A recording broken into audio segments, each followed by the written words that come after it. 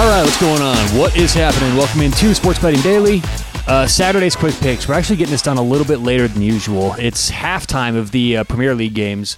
Busy morning getting ready for football, soccer, everything going on today, baseball. So on today's show, we've got, two baseball picks. I'll go over a couple of football things as well because there is a couple promotions going on today I want to let all of you know about. So DraftKings and FanDuel are the two I've seen so far. There might be others. They're offering 100% profit boosts.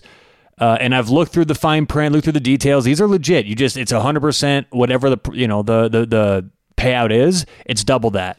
Now that's a max $25 bet on FanDuel for any college football game today.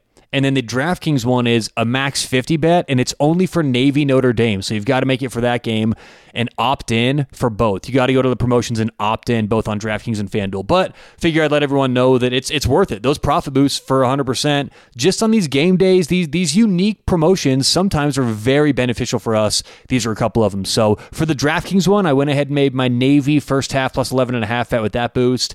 And I'm not sure what I'm going to do yet with the FanDuel one. So anyway, I want to let you know about those promotions.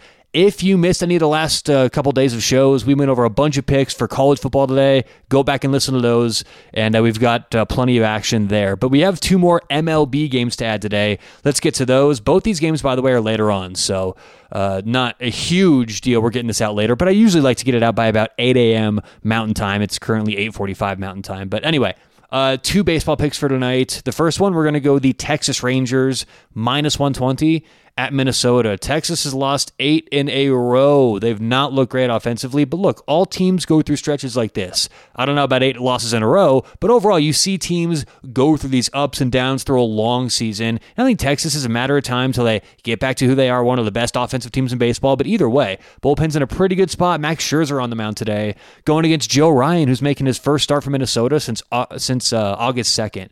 So I like Texas to get back on track today, minus 120 at Minnesota.